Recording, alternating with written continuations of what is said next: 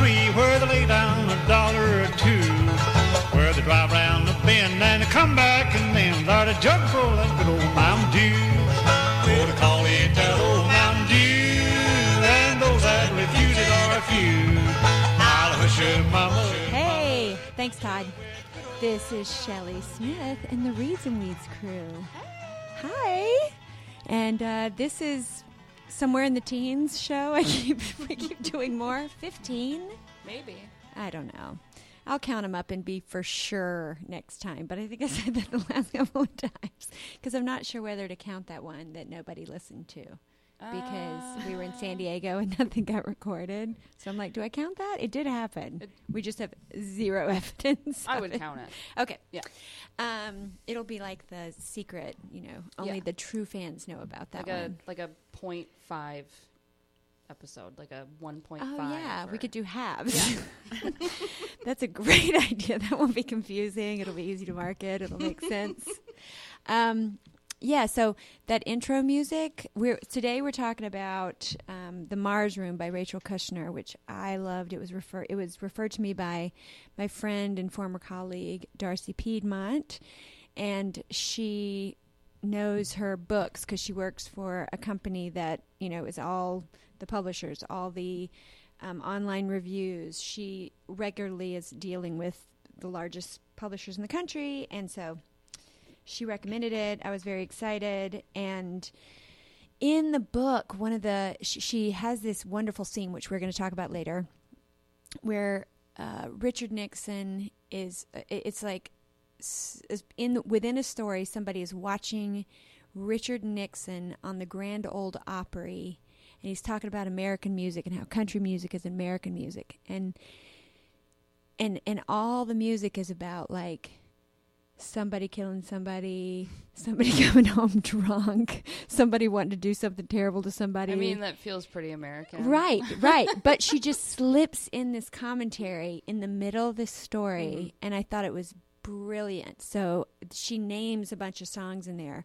So that intro music was by String Bean. It was called Who Was Murdered. He was murdered by a couple who was like drunk and robbing him and all this stuff. And Richard Nixon is talking about String Bean on the Grand Ole Opry. I think that's what it was. So, or was it Hee Haw? I'll look it up. No, I think it was Grand Ole Opry. Yeah. Anyway, so we're going to talk about The Mars Room by Rachel Kushner, which was an amazing book. I really loved it. I'm eager to see what my guests think. And we're going to talk about cannabis, and we're going to talk about what everybody's been doing, and my friend Darcy might call in, but she's a busy mom, and it's the end of school, so that could also be a pipe dream. See what I did? Okay, so first, I know, why don't we have a rim shot? Jeez. Production failure. Shot. Gosh, I can only do so much.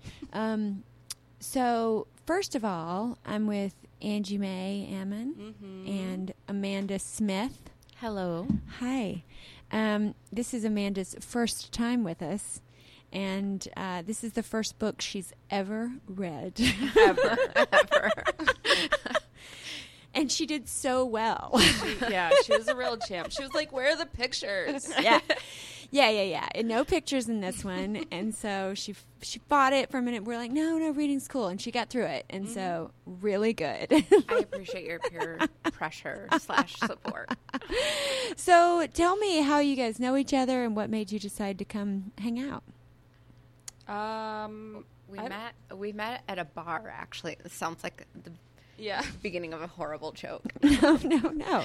It's just people meet at a bar. We met at like a burlesque show. Did we? Or something, or... I mean, I gotta say, I don't remember. Through a different friend. But yeah, I do know that we met through another friend, but I can't recall exactly when that meeting happened. Oh my God, I totally remember the first time I met you. I was like, who is this gorgeous woman? Oh, really? Oh. When was it? Would have been a couple of years ago at least. Yeah. Because I think I've known Leslie for maybe 3 years. So, yeah, probably somewhere between. I've known her longer. Yeah.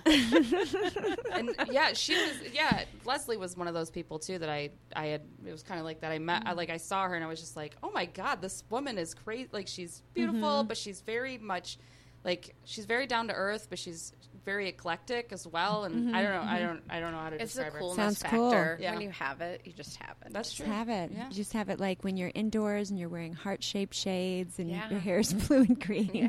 And you're just like, or you're wearing like a lightning dress. Yeah. You know, It's got pockets. And it's got pockets. A And- lightning and dress a with hood. pockets. And a hood. Oh my God. No I sleeves, might though. need to get So, like, when it's that raining, exact dress. your hair is good. Yeah. No, everything is good. Put Because up. the fabric on this dress is, you can touch it. Okay, thank you. Isn't that crazy? You can touch mine too if you want to. I do. Oh, yeah. It's real thin. Yeah. It's real nice. I'm gonna- Does anybody want to touch me? Yeah, Got it. of course we do. This is getting off track. Of course we do. Of course it is. So Amanda, what made you want to jump on the show? It just sounded like a lot of fun, and I good. listened to some of the episodes, and I was like, these people are cool. Yay! I want to hang out with them. Oh, good. Oh, that's fun. That is a dream come true. So, it really is. Like, that's what I dreamed would happen, and it is. Just for the hell of it, today, when you've got a new Facebook page, they're always telling you what to do, and I don't want to look at it because it's so intrusive and confusing about how to do it all, for me at least. And so today it's just like, you haven't invited all the friends to like Reads Weeds, and I'm like, okay. And I just sent out an invite. So, it went to like my former church choir director and my, my brother's coworkers. It's like, here you go. Now Guess I'm out of the old closet. you're also going to find out who all the low-key people are in your life. No, I think most people are like, oh, that's Shelley. Like, like they just aren't even, they don't realize they just like the cannabis. I'm like, oh, that guy probably doesn't know what it's about, but whatevs. They're getting ready to. That's fine. So, so all of a sudden it was like, I went off Facebook for a while and came back on. It was like, you have 76 new likes. And I'm like, oh, okay. I need to figure out what the hell I'm doing. So one thing I was just telling her, I think you're in the bathroom, is, so I made a onesie, I made a coffee mug, and I made a hat, trucker hat. But wouldn't you love to have a little journal that you could just write in, like, your notes for the books and the notes about the weed you're smoking? Possibly Branded, Reads and Weeds branded. But like, that's why I stopped writing notes for the books that we read, because I don't remember what the notes were for once I get here and I'm stoned. But I could probably say, I think it's about this. Maybe and help you. But I do you would help remember? you. Do you remember when we tried that? Like, No. yeah, it was a disaster. But like, even as I'm reading the book and taking the notes, I'm like, what am I doing? Like, I'm totally wasting my time here. So I stopped. I wrote a paragraph, and then I was like, I'm not gonna fucking use this. And it's lit. It's on the living room table. I know. Thanks for your flood I of know. encouragement. I just make a quick note, like something to prompt me. I know, but Me too. even the prompts don't. Right. You guys, I am awesome. yes.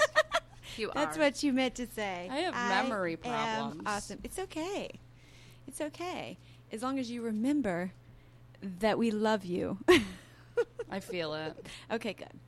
So, so something that happened since the last time we were all together is that Angie and I went to the Wheel of Fortune auditions together. Yeah, we did. And it was fantastic. Oh, my It was a God. beautiful day. We parked what we thought was close, but instead we ended up walking like 4 miles that day, because we're like, first we went like a mile in the wrong direction because we were like looking at the directions wrong, turned around, and we're like, oh, we're close, but we weren't. We weren't close, but it was still a beautiful day, and it was fun, and she didn't get to get on stage, but we whooped it up. It was, we Well, had gold a really, stars for getting your steps in for the day. Oh, Yeah. Also, I think it was the last time I wore the sloth dress, and I was thinking, like, Wheel of Fortune, kind of like the sloth dress, is universally appealing. Like, if you're like, I don't like Wheel of Fortune, you're probably a dick. Yeah. You probably don't even like sloths. Yeah, you for probably sure. don't like sloths. Die mad about it. Yes. Oh my gosh, it was fun. What we were talking about is the line was so like general public, like, how if you go up to, like, if you were to go to the Necto on a Friday or Monday, there would be like the Necto line. This is clearly a line to get into the Necto. Or you go, like, to get into the Republican National Convention, you'd be like, okay, yeah, this is the Republican. But at Wheel of Fortune, everyone is welcome. Oh, everybody was welcome. Everyone is welcome. And they're so happy to be together. Yeah. They're ready to play the wheel. It was a really good time. And what was funny was, like, while we were in line, for the most part, everybody looked normal, right? Like, just regular people standing in line. Yeah. And then once we got into the amphitheater, and we were sitting down and we're kind of like looking around, then all of a sudden all these people broke out these like crazy hats that had like the wheel on it, and like these shirts and all these giant posters, and we're like, whoa, we came really unprepared for this. Like, I've just been memorizing letters, and these people have like these giant signs, and it was so funny. Don't they do that on the show? I don't know. Yeah, probably. I know they do it on Price is Right and Let's Make a Deal and stuff. It's just like, you know what? I understand. I think I'm thinking of Price is Right. Yeah. Well, Wheel of Fortune is basically like, give me a J. That's why I'm sorry. I'd like to solve it. Common phrase, pass that joint. That's it, Angie. Tell us about yourself. Okay, wait. I totally thought you were talking about Price is Right. I mixed the two things up. That's so funny. But I call Wheel of Fortune Wheel of Misfortune because it's like torture to me. I can't do it. No, like, and see, here's the thing. Like, people are always on there. Like, why do you have to buy a vowel? Yeah, stop buying unnecessary Why are they so vowels. special? I don't know. But here's the thing. If you know that there's like an A, don't spend $350 buying the friggin' A. That's stupid. Like, the point is to, Can we just reinforce? So you're right. Buying a vowel doesn't make sense. No. But these are also people who are like, what's a good financial plan? Getting on a game show. Okay, I feel attacked. So I'm not attacking you. I partied that day. That was a fun day. And dude. who's gonna reap the benefits when I actually get to go on Wheel of Fortune for real and go. I win the monies? Well, not now. You're not.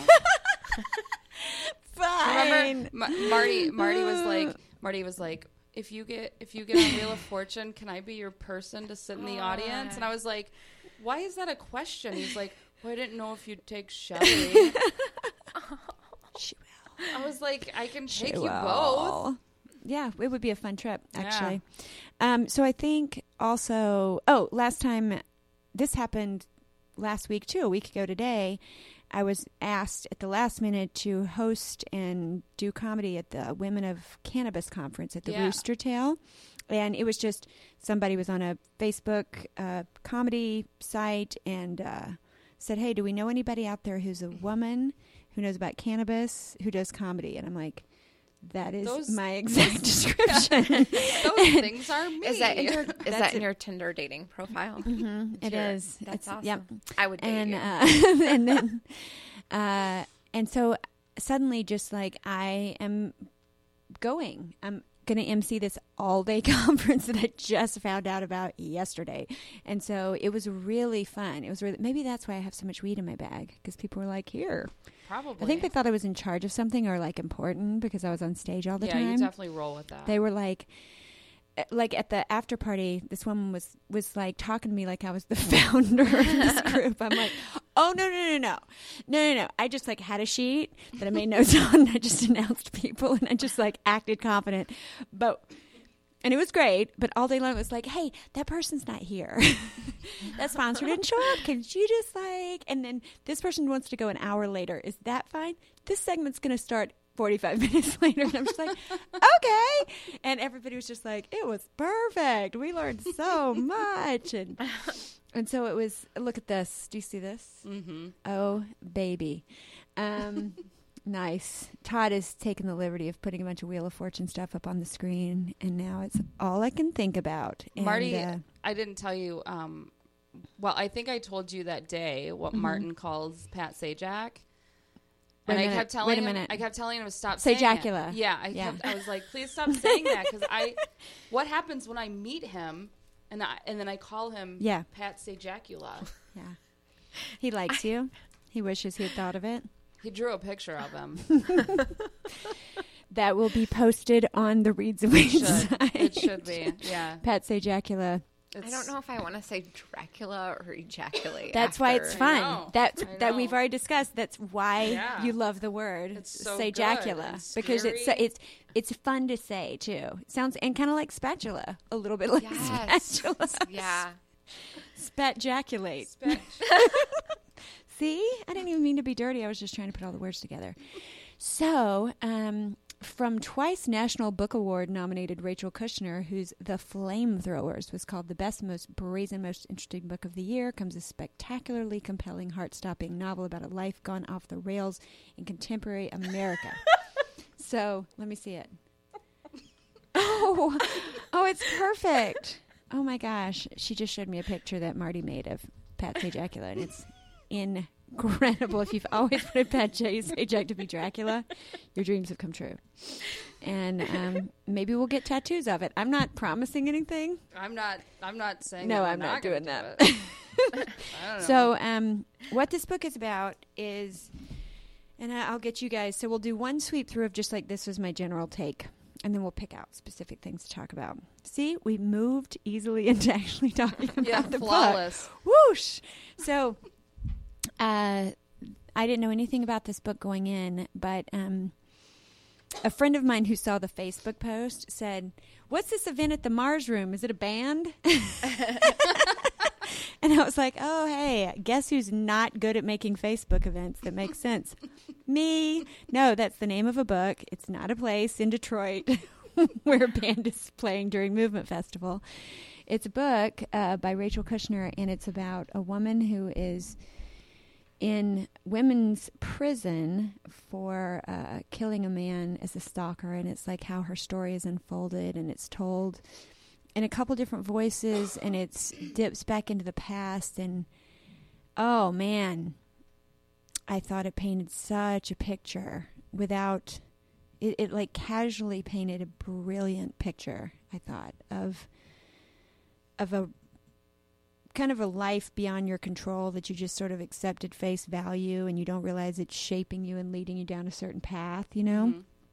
And how the people in your life or in her life, you know, were all kind of in this category of like they were from a system and staying in a system and going back into a system, and then all the stories of the other prisoners around her were similar, and I thought it was so well done, man. So anyway, and there's a lot of great characters in there that we can talk about, and the ending really surprised me, I guess. So yeah, so tell me your sweeping take.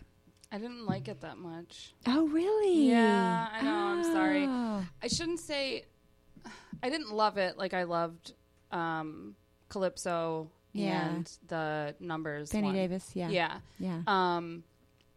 Like, first of all, it was confusing to me the way she kept going back and forth between characters. Oh, okay. And so I wasn't like a big fan of that. I don't mind books that do stuff like that, but a lot of the books that I've read that have done that are, you know, like it has the name of the person as the chapter name. Yes. You know what I mean? Some clue. Yeah, so you kind of already know exactly like what you're Yes. getting into with that chapter.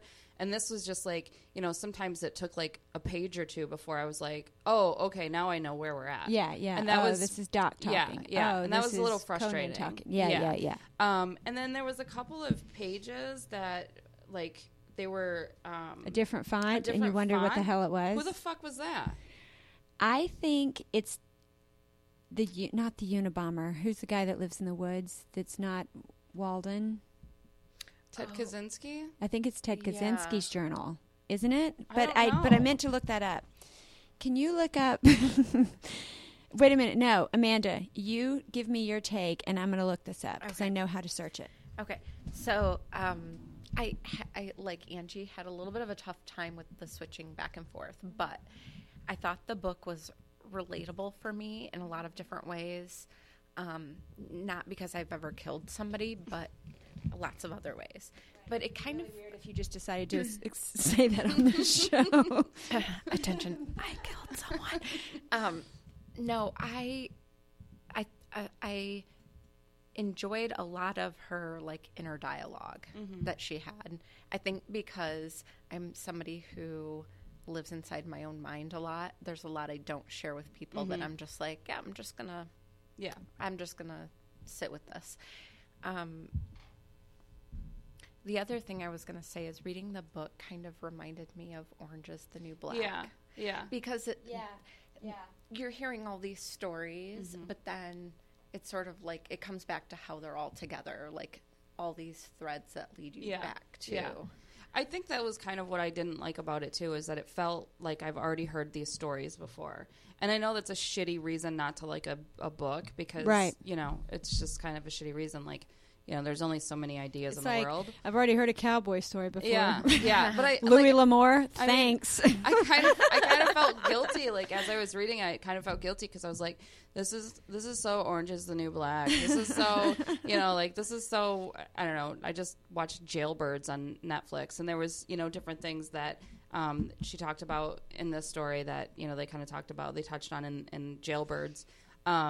So it just felt familiar to me, but not necessarily in a good way. Like, I've already heard this story a couple of times. But, I mean, she wrote it well. It was well written.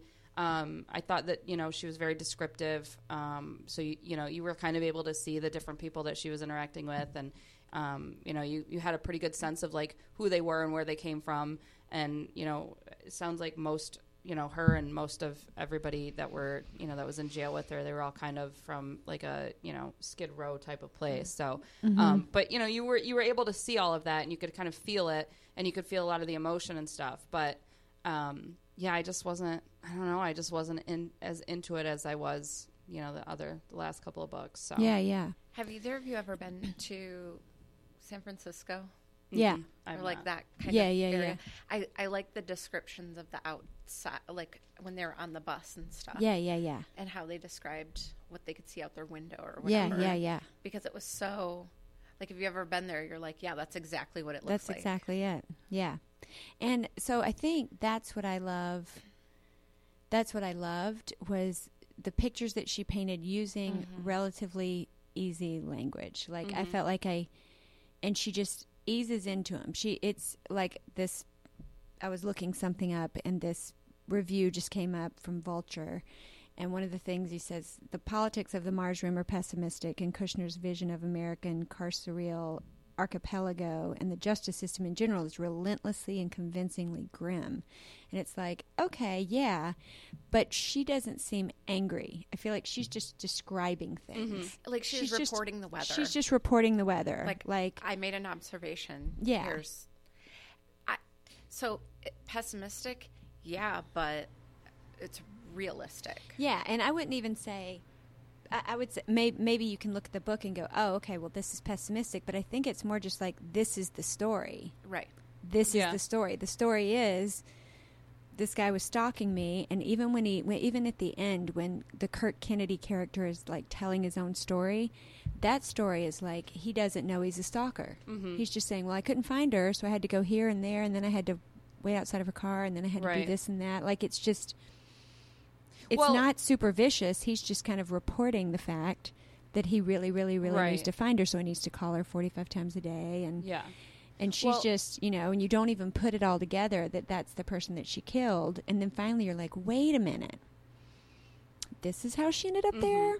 And she just didn't have anybody to defend her in the right way? And you know. And like when you think about the way that she grew up and the things that she saw, like with her mom, you know, like that was just the life that she lived anyways. So it's like for her to have any sort of emotion about what she's done and what she's been through, literally the only thing she cared about the entire story was her son Jackson. Like she didn't ever talk about her feelings towards anybody else really. Like even the Jimmy Darling character, she wasn't like in love with him. Like she didn't have those sort of emotions because of probably because of the way that she was brought up. You didn't have time to have emotions because your mom was whoring around. Your mom was on drugs.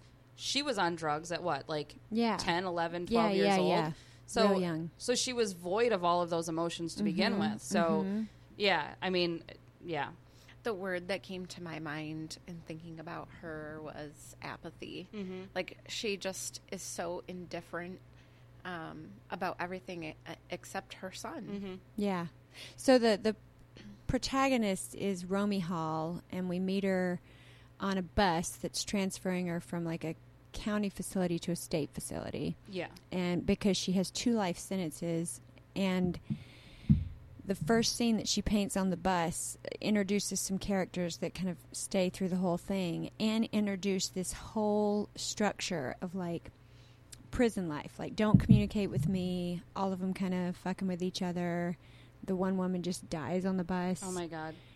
There's few people in cages. One woman is having a baby, but they're not going to like acknowledge that she's having a baby, and she's only 15 or 16 years old, and she's going to prison. And she just kind of paints the picture like, I don't want you to talk to me, but these are the things that are happening, and here's what I see outside my window. And this is how we meet Romy Hall, who I think is 29 when we meet her. Something like that. Yeah. Yeah. What were you going to say, Amanda? Oh, yeah.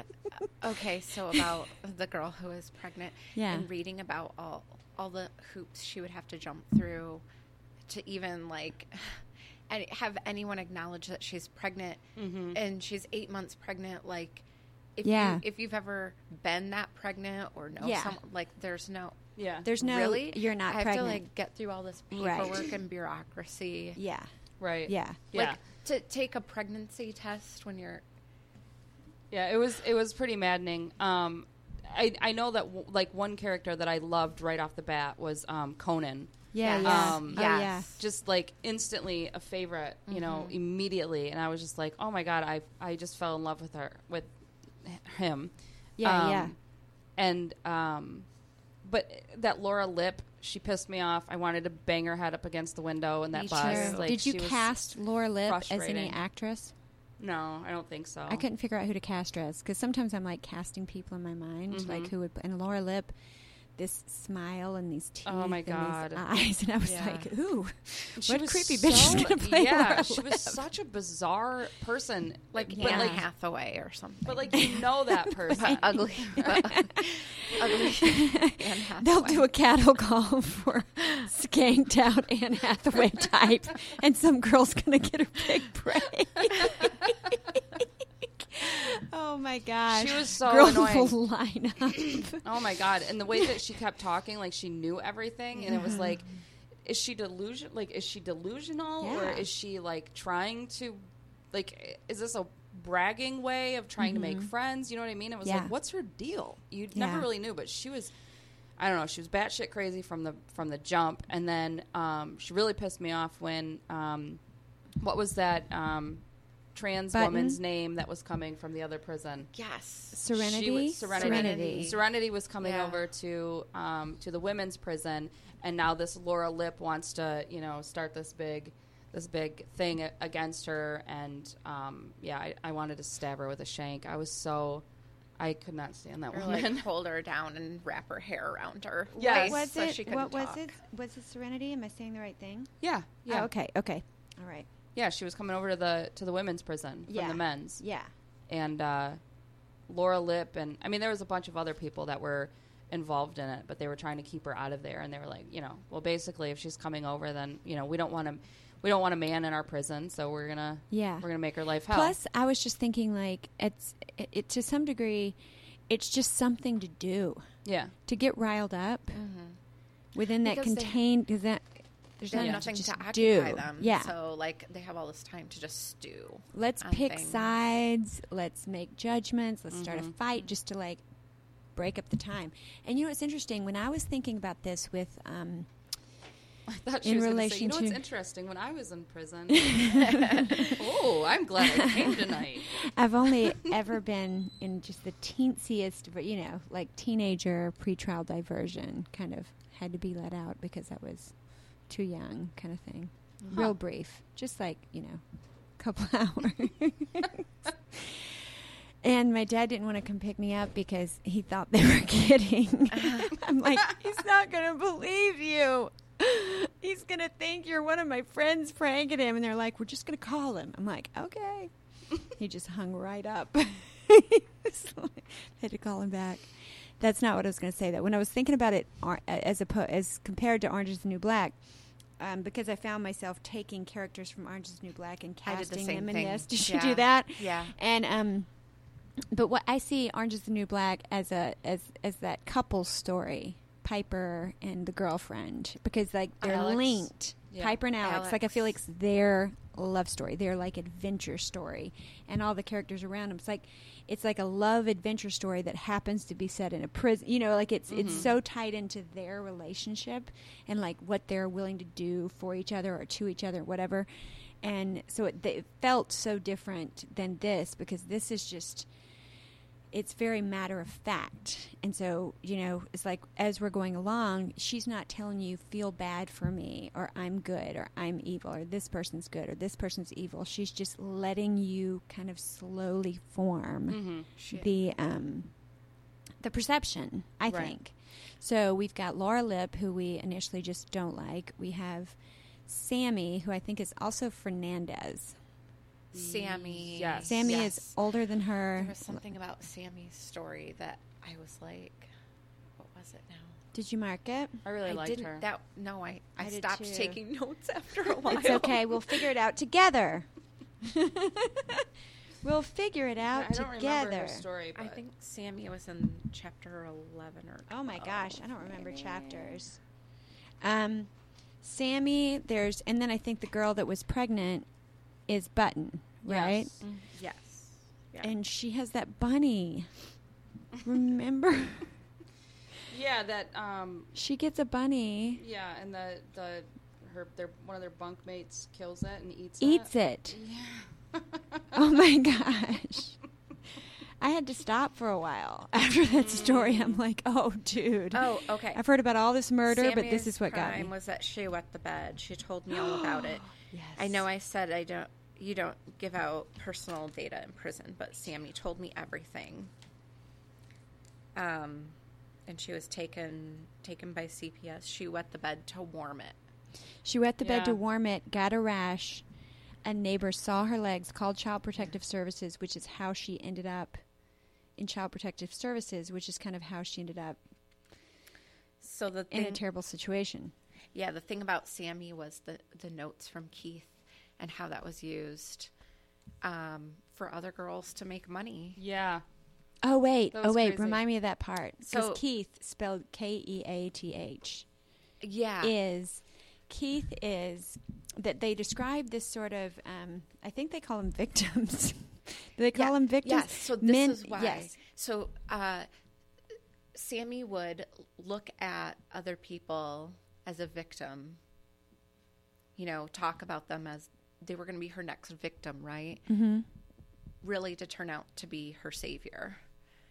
But what I liked about Sammy's story was when she ends up getting with the guy and he's totally not at all what Yeah. he's like, yeah, I've never flown a plane, I've never done Yeah. I don't even have yeah. a job, I just collect Social Security. Right. And it reminded me of when Romy was on the bus at the beginning and she's talking about all these like big gray smokestacks or all this big gray smoke coming out everywhere. But then she realizes that it wasn't even smoke. And she's talking about how apocalyptic was the word that Yes, she used yes. to describe what she was seeing, but it wasn't even smoke. It was eucalyptus trees. Right. And everything in this book to me had the theme of like, things aren't always what they seem. Oh, Yeah. interesting. Yeah. Even to Ooh, Yeah. yeah. so things aren't always what they seem, and that's really like the big thing that I took away from the book too. Oh. Even like her working in the Mars room and people make judgments about sex workers and you know, or the customers too. Like you don't know what somebody's Yes. story is, so you're making all these judgments about them. But I don't know. There was something about Sammy and just the disappointment around it. Oh, that just no. kind of stuck Yeah, out no, for it me. was really sad because, like, I wanted her to get out and like have a good situation. Because I didn't think she was really like a horrible person. Yeah, well, None of them are. We don't but, really you find know. out what she did though, right? Like we found out, like, did they talk about what she actually did? What her actual crime was. Well, it couldn't have been murder because she got out. NASCAR. You know. I saw NASCAR and I knew it was that page talking So about. the thing that she's talking about with they are trying to get men to write them in prison to sort of fall in love with them because they can get more like snacks and concierge and visitors and things like that. So that's like a big thing. So interestingly enough, prisoners can now use the internet. And like I imagine there's some sort of restrictions. I don't think I know anybody in prison anymore. That was a different life. But yeah, they have like these pen pal, websites and dating sites and whatever. And so they find people. And of course, being a pen pal for somebody in prison has been going on for years, forever. But yeah, I mean, you hook you a man and they'll send you money and then you've got someplace to go if you get released, because you can't be released unless you have a place to go. And so that kind of guarantees you a spot.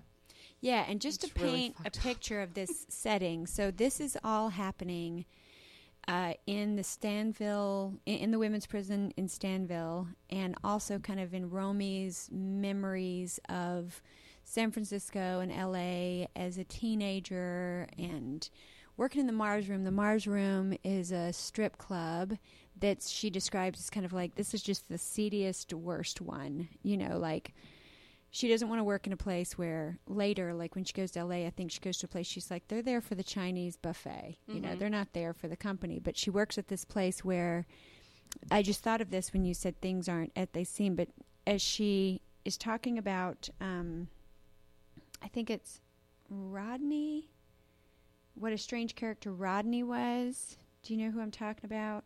And she's making this comparison between all the weirdness of Rodney and the girls that worked at the Mars Room. The obsessive idea of clean, and it's a way to have control. And she thinks it's so funny that most of the girls she knows do tricks and maintain a crack addiction, living in tents and shitting in buckets. But in here, where they call the shots, they make the other women shower 3 times a day and bleach the bathroom after they brush their teeth.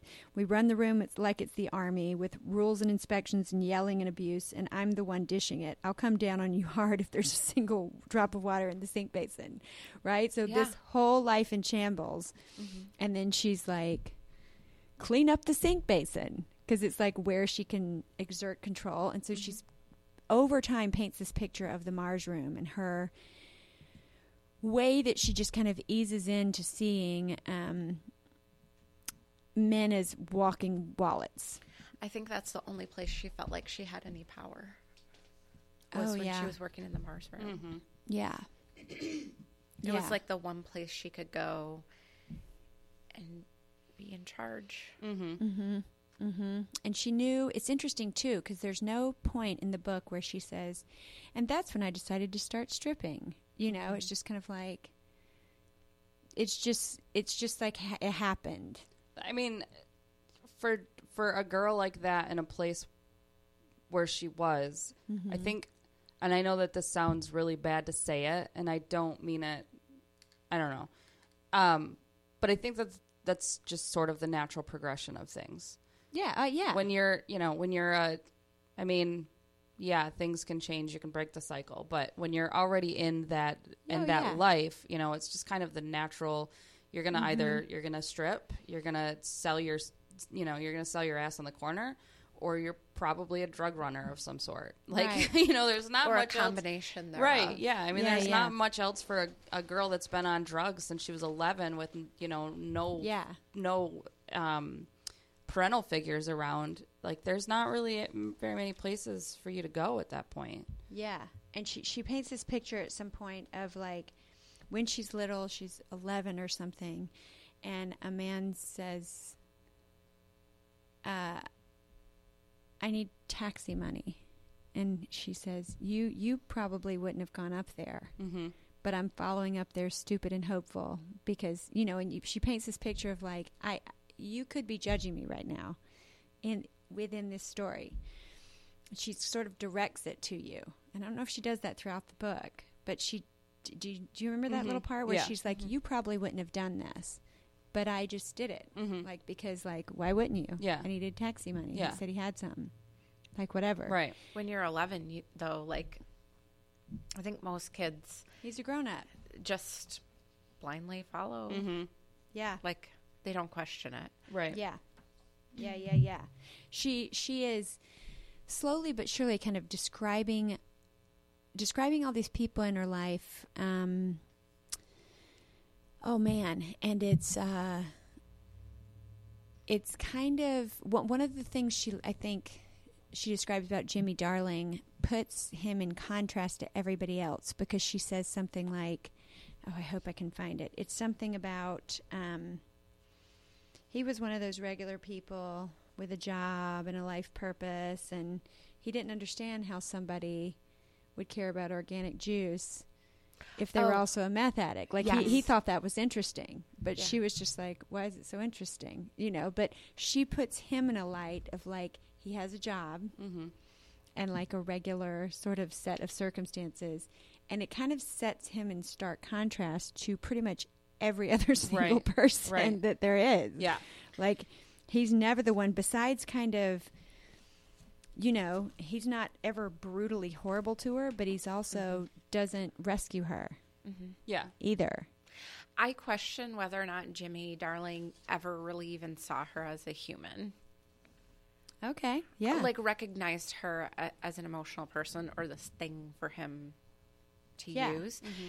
And I had some notes about Jimmy. I had Oh, yeah. feelings about him. That's where she stopped with her Yeah. notes. I kind of did, yeah. Let him rip. Okay, so one of the things about Jimmy Darling was when he said they were talking about diamonds, and he just didn't understand. And it's kind of the same thing he was saying about people who are drug users, but they care about organic juice. And he's like, you know, why are diamonds so special? They last forever, but so does every other mineral on the face of the earth. Like, who cares? Why are they special? And just the way she describes him, he always had this way of just like boiling everything down to its lowest. I don't know Point? the word I don't I'm know. thinking of. Lowest concentrate, right? Okay. Like reducing it, minimizing everything, including her. Like just marginalizing her. Oh, interesting. And one of the things she says about him too is that he would give her useless, eccentric gifts. And that stuck Oh, with no. me. I think that was a different dude. Was it a different guy? That was a different weird young dude that she was with. Yes, It was the a weird, janitor. freaky dude. Yeah. The janitor guy. Ajax. Ajax. Yes. Okay. I don't know why I Right? thought it was Jimmy. Yes, it was Ajax. I was He's like, confusing oh, the he two brought me there. a broken vacuum cleaner, and he was weird, right? Uh-huh. They were all weird, but like Ajax. When she said that, though, it made me think of a lot of people I've dated. And they give you a gift, and you're like, "The fuck is this?" I don't understand. I don't understand what you're trying. What is What were this you signal? thinking? What is this signal that you're sending me? Just turned into the Sahara Desert over here. Okay. Oh my gosh, there's a lot of really interesting characters in here. There's an interesting description of death row. So there's a character that is Gordon Hauser, who his story weaves in and out because he's kind of living up in the mountains in the woods, and his friends. So what the character of Gordon Hauser is there for, I think, is to kind of show an outside view of the prison, because he used to be in an academic setting and all of his friends are academics, and he kind of just chose to work at the prison and teach at the prison. And so he's there observing them all, and almost anything he does. Like, when I'm picturing Gordon Hauser, I'm like, oh my gosh, I've only done a little bit of prison work ever. You know, like, a friend of mine runs this long-standing improv group, and we went and saw their show, and, you know, some other friends I know have taught improv in prisons, and so just the tiniest glimpses in. I think I had another friend, a housemate, that did, like, a Bible study long-standing at prison, but I don't know much. And his view of it is like, I get this picture, like, if you have a heart at all, if you're a good person at all, then you probably start wanting to help certain people, and that's not your job. You're not supposed to contact their lawyer or their child or give them yarn. He brings people yarn. He brings people, like you're not supposed to do those things. He could get in trouble. But it's such a catch-22 because if you don't care, what a soul-sucking thing. If you do care, you get fired. It's like they're training people to see other people as inhuman. And then how else could you do it? How else could you even do the job if you cared too much? It would be too torturous. Yeah. Working in a prison is it's not a good thing. It's like really, like a lot of corrections officers kill themselves. A lot of them are in serious therapy. I dated a guy that was a corrections officer in Ionia. Really? And it's bad. And then if they're short staffed, there were times when he was working like back-to-back 12-hour shifts and, sometimes 16-hour shifts because there wasn't anybody else to be there. He was involved in prison riots. Like, it's not a good place to work. And then one of my best friends, when she became an RN, she worked in Jackson. It was Jackson Prison. Oh, interesting. As an intake nurse, and I don't know how long she was there for. I would say probably a year, maybe a little bit longer. But I think right about a year, and she just couldn't do it anymore. And if you knew her, she's a very crass individual. She's got a big heart, but she's not somebody that people generally fuck with, and she's pretty, stone cold when she needs to be, and she couldn't hack it in prison because it's a fucking horrible place to work. So, wow. Yeah. I know somebody who's like one of the longest employed state employees, spent literally their entire career, like out of college. Really? Working in a prison up until retirement. And he had at one point been stabbed and like locked in a boiler room. Wow. So, and they do it because they get paid good money and they have, benefits. And, there's a lot of perks to the job, I guess you could say, if that's what you're after is, money and health benefits, and you don't want any sort of quality of life. But, it's not a place that you don't want to work there. And I've visited people, and I've had people that, that I knew that were in prison, and I visited different prisoners. And even being in there as a visitor is a fucking horrible experience. It's just terrible. So to think that there's, these women, some of them, they deserve to be where they're at, but, and prison reform is a whole nother fucking can't even start. podcast. Can't even start. But it's a horrible place to be. It doesn't matter if you work there, if you're there for life, if you're stopping in for an 8-hour visit. It's a terrible fucking place to be. It's awful. So Yeah. May I make a comment? Yeah, what's up, Todd? When I was, I think, 7 or 8. Todd, everybody. Hey, Todd. Hi, Todd. When I was 7 or 8 years old, I was with family. And we kind of went through a gate at Jackson Prison and found us in the middle of the courtyard. We were going to the gift shop. Oh, jeez. And we found ourselves right smack in the courtyard driving. there are gift shops in prison. Yeah, there's gift. Yeah, they like make you can buy souvenirs. buy what they make. Yeah, there's a lot of weird things about prison. Like there's when you go in for visits, there's vending machines, but they're very strict on like how the vending machines are used. FYI, I've never been to a prison. Yeah, it's a bizarre Catch place. on there. Yeah, it's Field super trip. weird. Yeah, Not really. You've got to be like, you get patted down, and they check all your pockets, and you can't take anything in there except for like some money. But yeah, they have like vending machines in the visiting room, so you can use.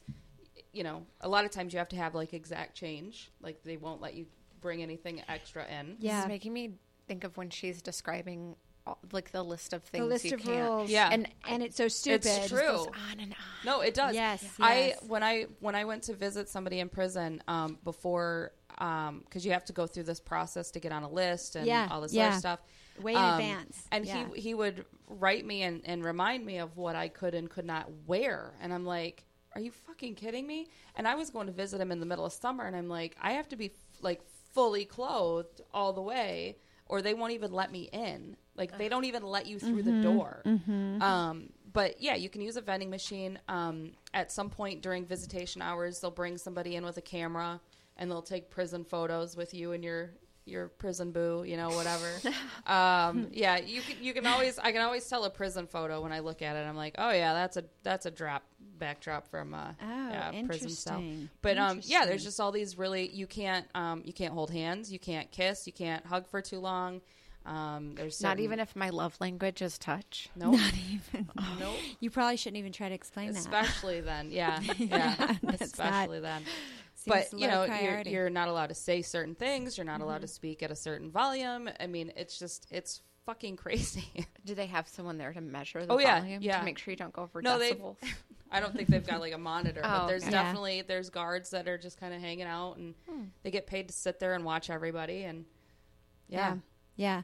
So what we discover over the course of the book is that Romy has a son who is 5 when she goes in. He's 7 now, and in his mother's care. And she has sort of, all of her rights have been relinquished, and she can't seem to contact him anymore. And then her mother dies. yeah, her And then mom her her mother mom dies. died, and then she couldn't get in touch with him. And then she can't get in touch with them.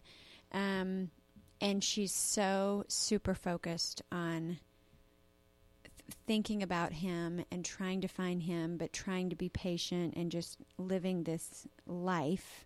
And what we find out is that she had been trying to make this life for her son, and there were, you know, men who came into the Mars room that would sort of become regulars, and some of them were regulars like Jimmy Darling, who she ended up sort of dating for a long, like her and her son hung around with Jimmy Darling. They visited him in LA. He was an art teacher. I mean, relatively kind of like generically normal guy, and she never expressed this like love or desire for him. He was just kind of like a safe person that wasn't hurting her kind of person that she could spend time with, and they actually did a lot of wonderful things together. However, there's also Kirk Kennedy, who is this man who I think knows her as Vanessa, and we find out we don't find out. we don't find out till the end of the book. Yeah. We just hear her kind of referring to, that's when Kirk Kennedy. We find out over time that Kirk Kennedy was a man who wanted kind of the girlfriend experience and sort of became obsessed with her, used to give her constant money no matter what, and he was disabled and bored, but still had a motorcycle and still traveled all the time.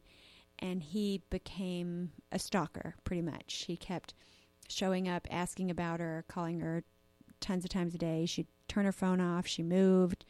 And a doorman at the club, thinking he was funny, I guess. Yeah, I was a little confused about that because I thought, yeah, I'll give out her number. I'll tell you where she is. yeah, well, and the thing Yeah. is like throughout the story, like you said, you know, things weren't always as they seemed. Like throughout the story, you're kind of like for me anyways, I was like teetering, like, did she do it because she just fucking felt like killing this guy, or did she do it because like she had a legitimate reason? And Right.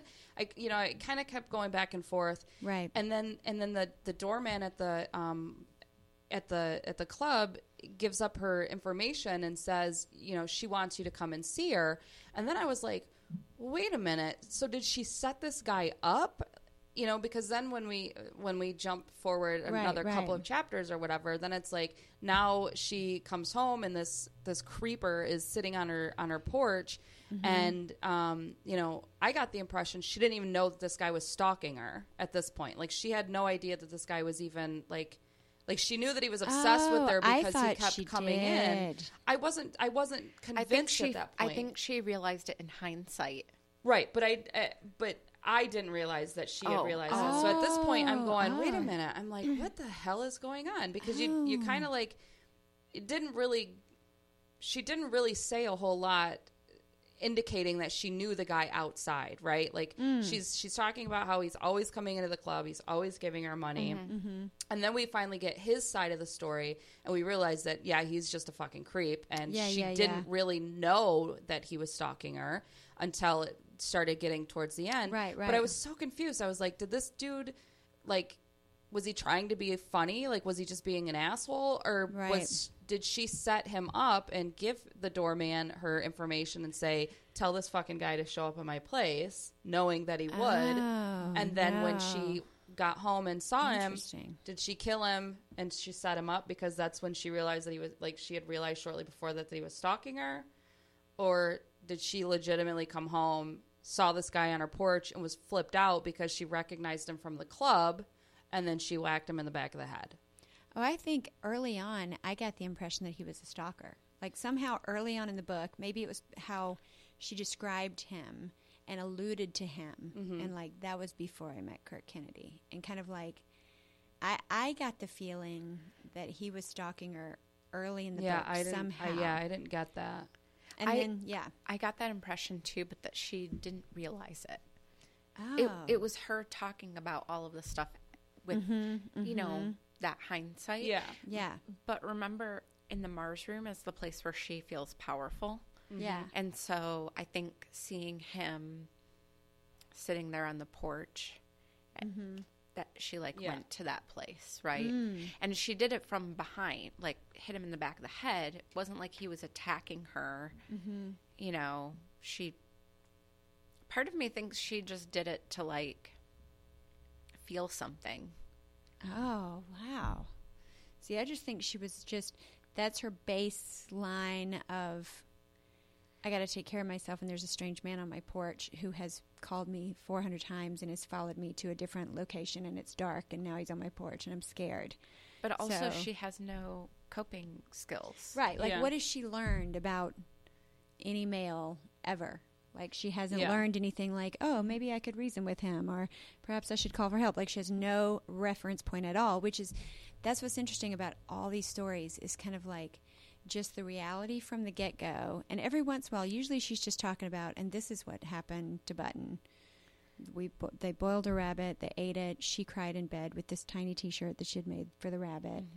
And she ended up getting a new rabbit and putting the shirt on it. And you're just like, oh my gosh, this is the most heartbreaking thing I've ever heard in my entire life. And then the lady knitting on death row, and Gordon's getting her yarn, and she's knitting, and no one cares about what she's knitting. And it's just all these heartbreaking stories, but she hardly ever makes commentary on it. And when she does, it's real quick. It's like, but this is just what we were used to. Or that's not what we saw then. Right. It's just kind of like, you know, Yeah. that's what men were walking wallets. Or women, like, this is the thing that she was saying. So at the Mars room, I didn't have to show up on time or smile or obey any rules or think of most men as anything other than losers to be exploited, but who believed they were exploiting us. And so it was naturally quite hostile as an environment, even as it was coded in pretend submission, our own. The Mars room was a place where you could do what you wanted. At least I had believed that. When I was dating Jackson's dad, I broke a bottle over his head, and he punched me back in the face, and I showed up 5 hours late to work with a black eye and wearing sunglasses, and no one said anything. You know, so her, like, this is how the world works, like, gave her no way to say, here's the proper thing to do Yeah. when a strange stalker's on your porch Yeah. late at night. You know, like, Well- there's no other thing to do. Well, and you know the fact that she got a black eye from the father of her son. I imagine, I mean, speculation, but her mother was probably treated like a rag doll by the, you know, many different men that were in and out the house when she was growing up. So she doesn't, you know, she doesn't have the coping skills because she didn't have to have those coping skills, right? They're it more was like just- survival skills Right. than anything. And sure, because of her interactions with men, you know, even the one guy who was kind of taking care of her, I think she didn't even have the ability to have an emotional connection. Right. Because she she didn't was want to live there. so- She stayed away. Yeah, she's so in survival mode. I don't think she really even knows how to connect. Right. She's all fight or flight. That's It's all what she am I is. going to get Yeah. from this person, from this relation, whatever the relationship is, to keep moving forward with my life with It's the a transaction. exception. It's very transactional, yes. Yep, but she didn't lie to herself about Right. the Mars room and Right. what went on there. No. That's exactly when she talks about I can't remember who she's talking about coming in on Thanksgiving and like addicts don't take a break for the holiday. And Yeah, neither do these men. And that, I think that was yep. actually when she was talking about how she met Kurt Kennedy. Oh, Was that it? I don't know. And he comes in on Thanksgiving Day and just keeps shelling out the 20s and talking about spanking her. And Yeah. Yeah. See, he was a creep from the get-go. Yeah. So, hey, Todd, I think we're going to take a 5-minute break. So can you pull up the Rubber Room? The Rubber Room is also referenced in this scene, in this book. So pull that up. And then if that song runs out, play that other one with the about the white First Mrs. Jones. We'll take a little break. And we'll come back and we'll talk a little bit about a little tiny bit of cannabis news, a little bit more about a couple more characters, and then we'll wrap up. So you got it? Yeah, the other one was... It was the two I gave you that weren't. Yeah. Got it? All right, is it coming in? All right, we'll be back in about 5 minutes.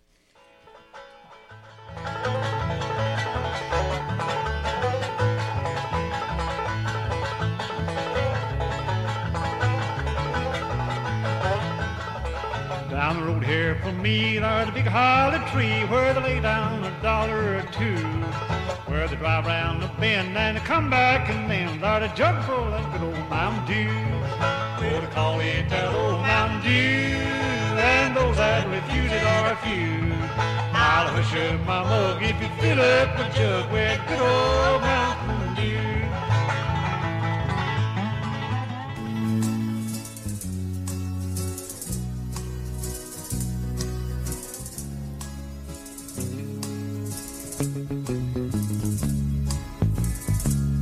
In a building tall with a stone wall around, there's a rubber room. When a man sees things and hears sounds that's not there, he's headed for the rubber room. Illusions in a twisted mind to save from self-destruction. It's the rubber room, where a man can run into the wall till his strength makes him fall and lie still and wait for help in the rubber room. From his blurry vision of doom, a psycho in the rubber room. The man in the room right next to mine screams a woman's name, hits the wall in vain. He's in the rubber room. I hear footsteps pounding on the floor. God, I hope they don't stop at my door. I'm in the rubber room. Now they've come to get me, but they find I'm a screaming pretty words, trying to make them rhyme. I'm in the rubber room.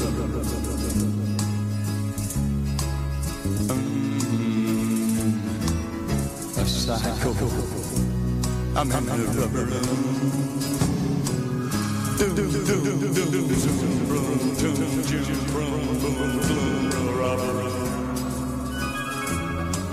The rubber room.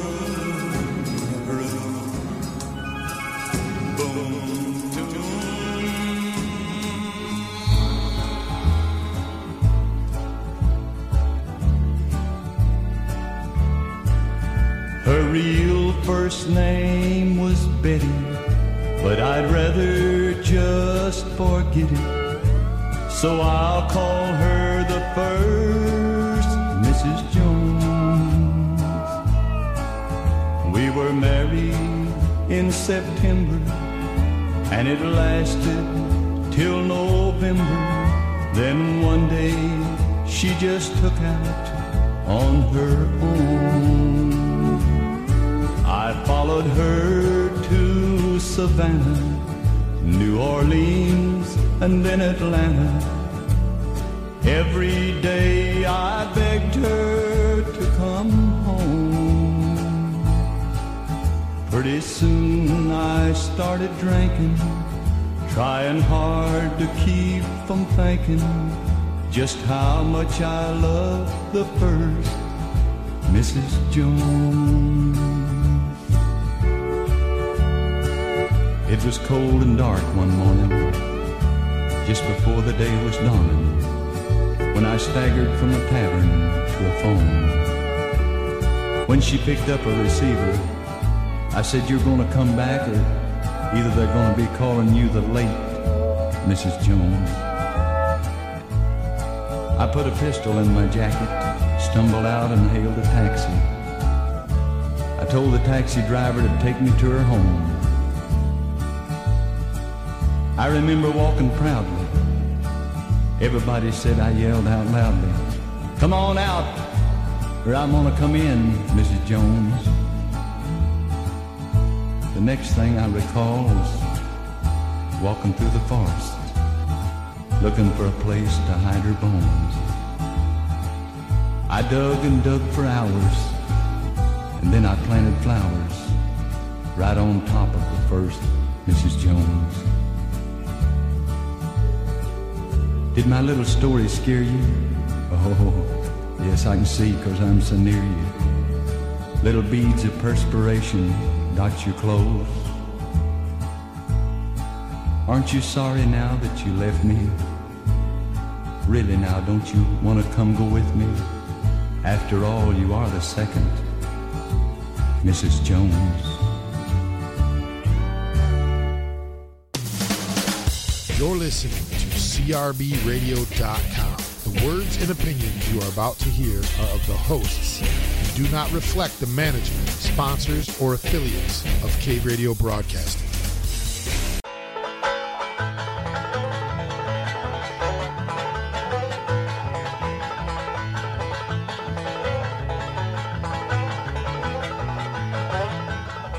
Down the road here from me, there's a big holly tree where they lay down $1 or two, where they drive around the bend and they come back, and then there's a jug full of good old Mountain Dew.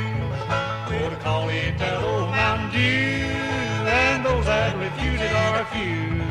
I'll hush up my mug if you fill up a jug with good old Mountain Dew.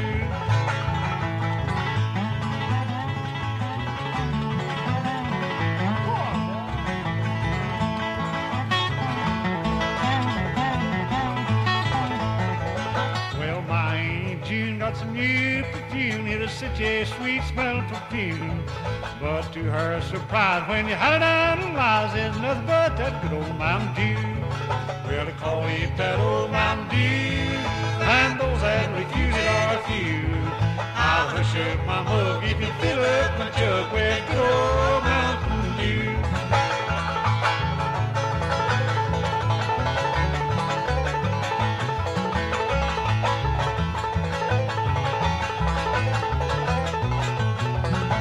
My Uncle Artie sawed off, and Shorty only measures 4'2". But you give him a pint and he thinks he's a giant of that good old Mountain Dew. Well, they call it that old Mountain Dew, and those that refuse it are few. I'll hush up my mug if you fill up.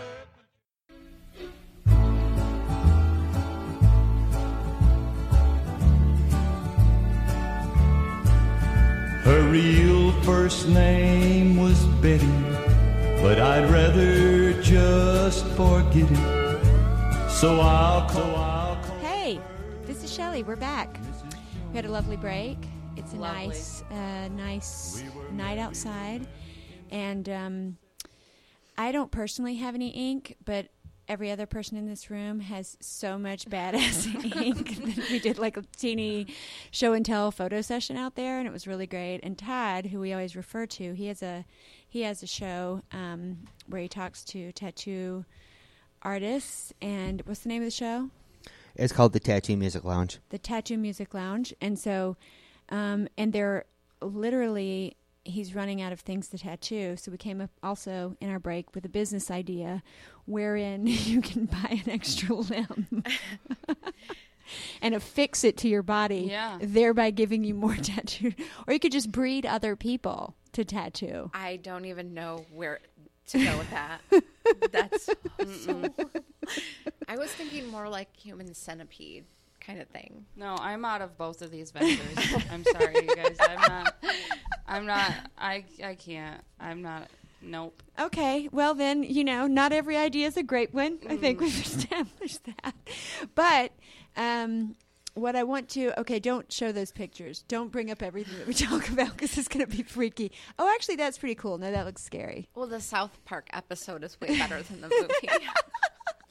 But it's, oh my God! It's the sent to iPad. Oh, they all sign the Apple agreement, and it goes. Oh, I want to see that. I want to see that. Okay, so I thought we could take the rest of the time. Whoa, shoot! I didn't even talk about cannabis news. So, the girl Lisa that was on here with us last time. I wasn't here last time. Oh shoot! Oh my gosh! So Lisa Conine was on here last time, and she was just in D.C. for Lobby Days, and they were basically still talking with everyone about fixing the tax and banking laws for the cannabis industry. And they felt like they made progress. What else? Marijuana legalization bill could get a vote today. This is, oh my gosh, this is from Chicago Business today. Interesting. I know some news. Oh, tell me. It's not good news. Oh, okay. What? Lansing Township is they're not allowing any dispensaries to be opened up in Lansing Township. Oh. Yeah. So even though it's legal, there's still places that are like, no, we're not going to do it. Well, there are still pockets, and I think the reality is in any industry that's burgeoning, a little area has to decide how many strip malls do we want to have, how many this, and even if it's tax revenue and even if it's all that, they're making a call. Mm-hmm. And I feel like of all the things to make a call on, like a business that A is in demand, B will bring your township a lot of money, C is probably a good thing. Mm-hmm. It's like, that seems dumb. Yeah. How many quick cash places do you have? Yeah, in Lansing. Anywhere. One on every corner for sure. Yeah, how many really shitty little stores that sell like terrible little plastic things do you have? That's an old article, but there's should be a newer one. Yeah, no, I've got some. I've got one that's there was one about Ohio. Where was it? Arkansas. Arkansas's newest numbers. Where did I write this down? Arkansas medical sales topped $353,000 with just 2 dispensaries. And so they were one of those strongholds that now is seeing the revenue. So it's weird. It's one of those things. So in thinking about cannabis news while reading this, one of the things I was thinking about is everybody's going towards decriminalization. So one of the women that I met at the Women of Cannabis conference was Cindy Sovine, and she headed up the kind of legislation that passed in Colorado recently that decriminalized psilocybin. Mm-hmm. So, and one of the things that her lightning bolt discovery was like, oh, you have to start with decriminalization. So to make cannabis legal and then still have a whole bunch of people in jail for it, it just dawned on her like, oh, we did it in the wrong order. Because now there's all these people legally doing it and people are still in jail for it. So we did, like, decriminalization isn't attached, right? As strange as it may seem. I also met a woman named Bo Money. She's super cool. She used to be in the entertainment industry for a long time. She made films, and she started attaching, like, large, famous people to cannabis brands, right? Like, she'd take an NBA star or whatever and, like, attach them to a cannabis brand. That's one of the things she was doing. What she started doing in L.A. recently was she holds expungement clinics.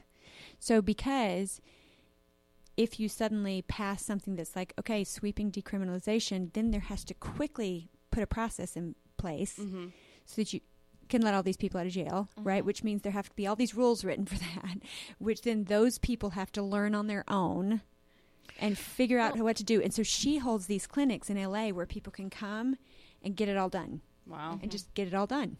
And I think that's like the most brilliant, helpful thing. Like, I would love to just see that in every single state that's even considering, just somebody on the ground, just like, okay, this is about criminal justice. Let's get that working, you know, let's get that going. So that's Bo Money. Cindy Sovine helped decriminalize psilocybin, which is really exciting for some of the people around here because, anyway, my point of all of learning about all this was when I'm thinking about these women in prison, and I'm thinking like, somebody would have gotten away with that. Somebody would have not gone to 2 life sentences for killing Kurt Kennedy, right? If they had a better lawyer, if he was proved to be a stalker, if she was shown to have like this certain kind of upbringing, if her child had been, you know what I mean? Yeah. Somebody could have gotten off, you know? And so what was overwhelming me about this book was kind of like how arbitrary and like callous the criminal justice system seems. Like, well, it totally is. Yeah. Well, in talking about this book and people being in prison and what they're in prison for, and you know, the varying degrees of severity of whatever the crime is, you know, just because it's decriminalized, or just because it's made legal, you know, however you want to mean that, doesn't mean there aren't still people going to jail for it because, and it's skewed, right, as far as race goes. The amount of money that it takes to open a dispensary, a lot of people don't have access to those kinds of startup funds. Oh, right. Of course. You know, you're talking about what, $500,000 to open a dispensary. So then, you know, there are people still so much work. Selling it illegally, and chances are it's going to be somebody who's not white. Oh my gosh, the other thing this woman is doing is they're trying to, if someone is a former felon, you know, they get expunged. They're now trying to make it to where that program feeds into like, do you want to work in the industry legally? And, you know, people are in varying degrees of like, hell no, I don't ever want to be around that shit again. Or like, that's the greatest thing that's ever happened. You know, but there's every degree in between there where people are like, I don't know, that business kind of kicked my ass the last 10 years, you know? But if that's all you know. But if that's all you know. Yeah. But the way it's set up now is like you can be the greatest weed grower ever, and there's no way you're getting a license to have a commercial dispensary because you have a felony for being really good at growing. Yeah. It's just insane, you know? Yeah. And so, anyway, when I was thinking about kind of like the frustrating reality that some people just can't catch a fucking break, you know? Yes. And in looking at this, it's like, oh, and then this happened, and then that happened, and that's it. That's it. Someone gives you crack at a very young age, or they give you heroin at a very young age, or you learn to not trust the people who are supposed to love you at a very young age, and it just like keeps going. And it's like, oh man, it's so arbitrary. And some people, and they would describe things, and I'd be like, somebody would get away with that, just not that person. And you the know? thing, the way it works too is each, you know, tick mark you have for shitty things that happen to you, then increases your risk that all these other shitty things are probably going to happen too. Yeah. And then it just multiplies and multiplies until right. And it's normal. That's the thing. Is that the thing about this book is, like, every once in a while should be like, that guy was a piece of work, like, but she was never like, I will never forgive him for, you know, she's not placing a lot of blame anywhere. She gets kind of frustrated with people, like, but she's not ranting about it. But it's mostly apathy. Yeah, it's apathy. That's what I'm saying. It's normal. It's just like, it's like, well, I think I'm going to Swiffer, and I got to let the dog out. You know, her normal life is, you know, clearly nobody's reading this book and going, oh, she has a wonderful life. She has to use so many resources to just maintain every day. Yeah. Literally on an hour-by-hour basis. Yeah.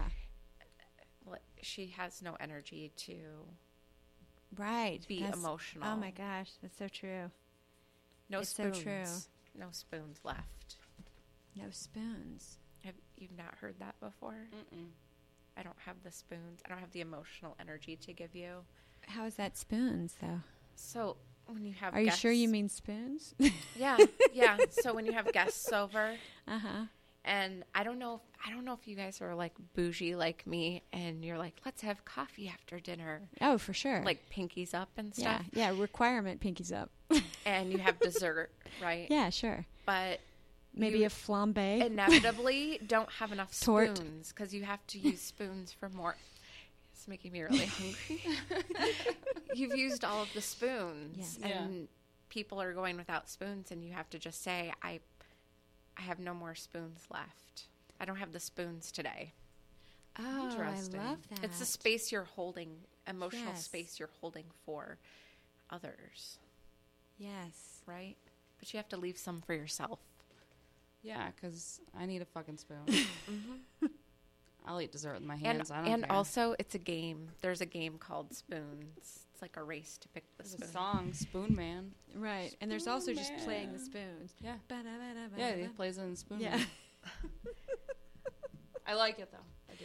No, Thanks I for love following it. me down that rabbit I, hole. by the way. no. I was so into it. I was riveted because I'm just like, oh, it's a great analogy for I've spoons. expended out of I have no more energy for you. And when people are able to say that, like, No spoons I for really you. appreciate that when people are able to say, I just checked in with myself and given to enough people today. I don't want to think about this, but having also, we've probably all been in some version of that. I'm managing everything that I can, and I can't care Like, it's a emotionally nice about anything. It's just a nice way of saying I have no fucks left. That's true. That's I have true. no cares left. I'm Right. Jar's empty, man. Spoons. I was going to say Smurfs. Remember how everything used to be Smurfs? They would say, What? like, spoons. It is spoons replaces fucks, right? Have no spoons to give. But when the Smurfs were popular, they used Smurf for anything. They were like, we're going to Smurfberry hunting. We're smurfing around. We're going to drive the Smurfmobile. They just threw it in whenever they needed it. So I thought, have no more Smurfs for you. What is that? That's creepy.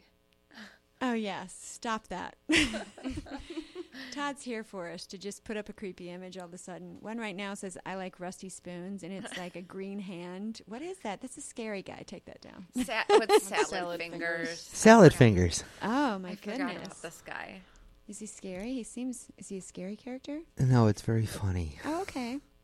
Very All right. funny. Seems scary to me. No problem. Shelley's like, I'll take your word for it.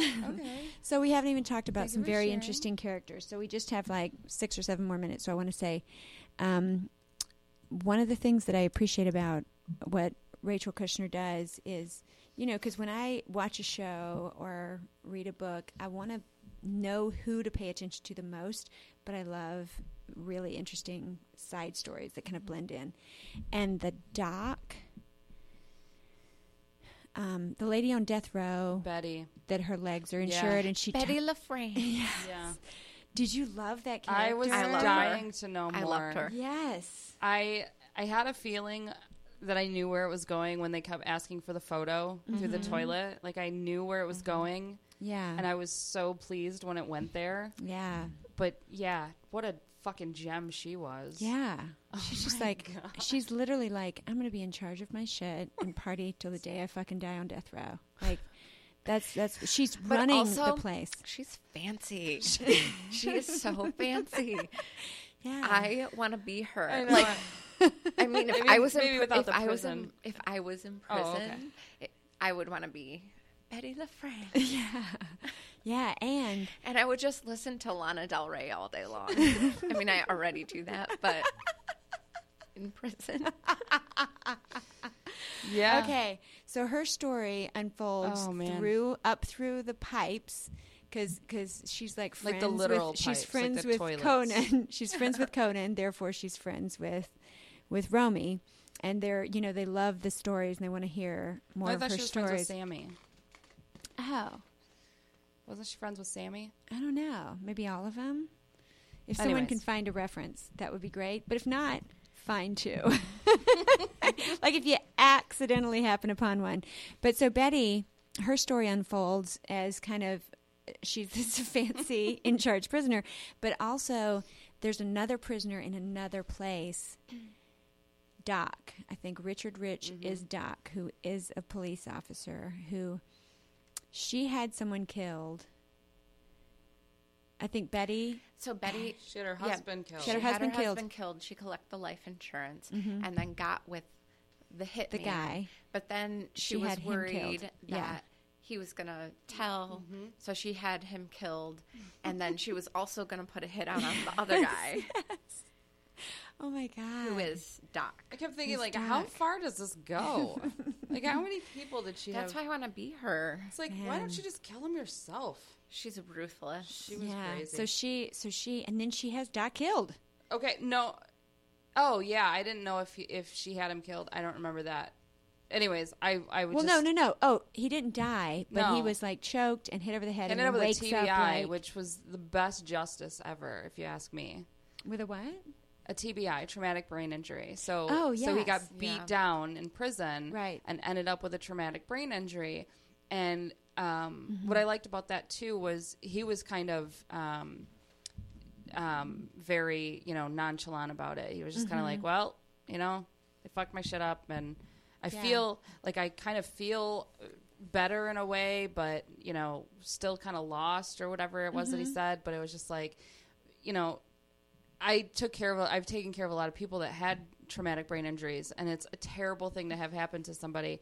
And it was just really sweet justice to find out that that's kind of for me, because he was a big piece of shit. Like the way he talked about other women and what he did and things that he was responsible for. Yeah. He was a horrible person. Yeah. And so when he got the shit kicked out of him, I was just like, oh, now we're getting good. Now the story's really going somewhere. So Yeah. So what that reminded me of was, so his comments kind of reminded me of, it was Gordon.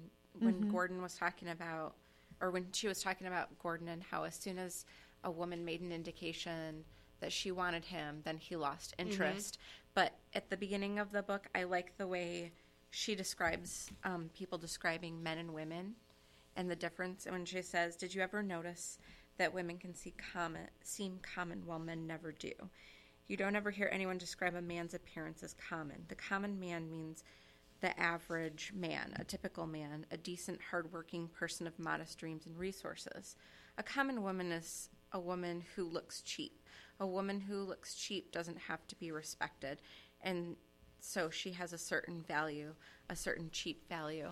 And the reason that stood out to me was I know male identifying people who talk about women who do sex work as, I don't even see them as a human being, which is kind of like they're just there to use. It's just entertainment. They're not a real person. And I'm sitting here thinking, like, I have friends who do sex work, and I can assure you they're very real people with feelings. And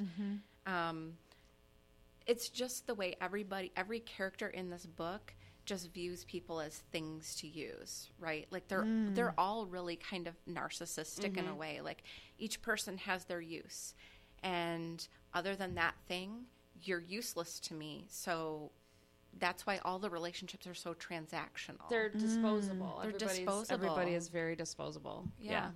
Oh, wow. Yeah, that's why it's sad without straight up saying it, you know. Yeah. Because she doesn't really straight up say that, but every relationship is like that.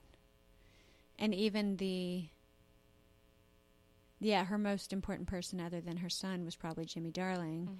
And the way she describes, like, she's not totally heartbroken. She's just kind of like, he didn't really respond when I told him I was on death row. So, Yeah. guess that's over. It's kind of like, Yeah.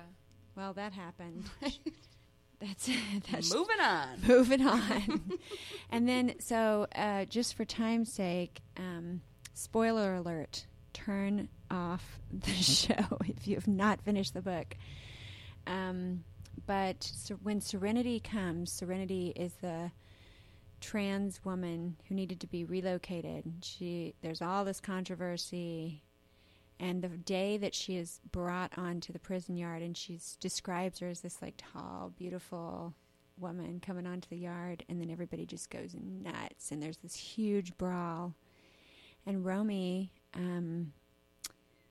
escapes. She puts a wooden dowel underneath the fence. She gets through the razor wire. She gets through the electric fence, and she just starts running and running and running and running. Which wasn't turned on or something. Remember, she was scared to touch it, and she and it like didn't electrocute her. Oh, I don't even remember that detail. Yeah. I just assumed she didn't get electrocuted. Yeah, no, she. I don't know if I can find it. Well, what's wonderful is throughout the book, they've been comparing Gordon, who is the teacher within the prison that's kind of sometimes trying to help them, it's sometimes trying to stay out of their business, and it's very conflicted, and he's kind of an outside view of things. And his friends are kind of comparing him to living up in the woods like Ted Kaczynski, and there's sort of these different font one-page chapters that seem to be Ted Kaczynski's diary, and you just kind of get this like, hey, I'm in nature, like in Walden Pond, like Thoreau, but then suddenly I really just want to commit a crime, you know, and that's kind of the way those little one-page diary entries are.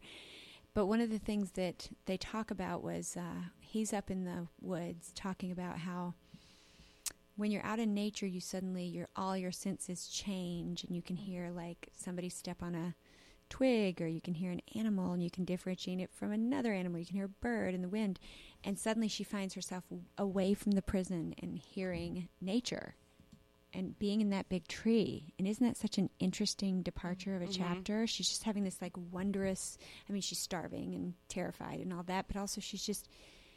It's like almost spiritual. Like Yes. she's finally making some kind of emotional connection. And I did Yes. find it. Yes. She says, I got through to the second fence, the electric one. The alarms were wailing, and I was ready to risk death. I touched the fence with the dowel I'd made in shop. No shock.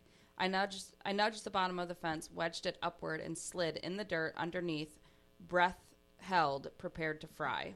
But then I was on the other side, the dirt road where the perimeter truck travels. I had reached the edge of the universe. So, I think she just means that the wood didn't conduct it, I don't know, man. right? Like she's just She got underneath of it. I mean, yeah. I think anything that touches an electric fence is likely to fry. Well, no, I don't think it has that to conduct would. electricity. Like if you, like some things just don't conduct electricity.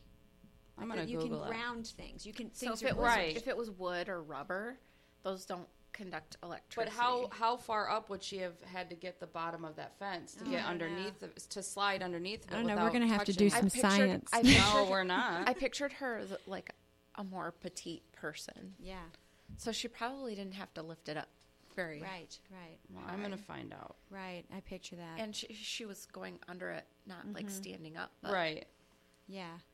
So what's the conclusion is, you know, she's once her mother dies and once Gordon Hauser stops working there, she has really no hope of seeing her son, and it's driving her to, you know, it's the only thing she has, it's the only thing worth anything, and her escape is worth it because it's the only way, like it's her driving factor at the end, and she's out in nature, and I for sure thought of it as this spiritual thing, you know, and when it ends, it's kind of like, it doesn't even matter what happens next, because I feel like she crosses over. I don't know if she gets shot and dies. I don't know if she ends up going straight to, you know, but I felt like she got to,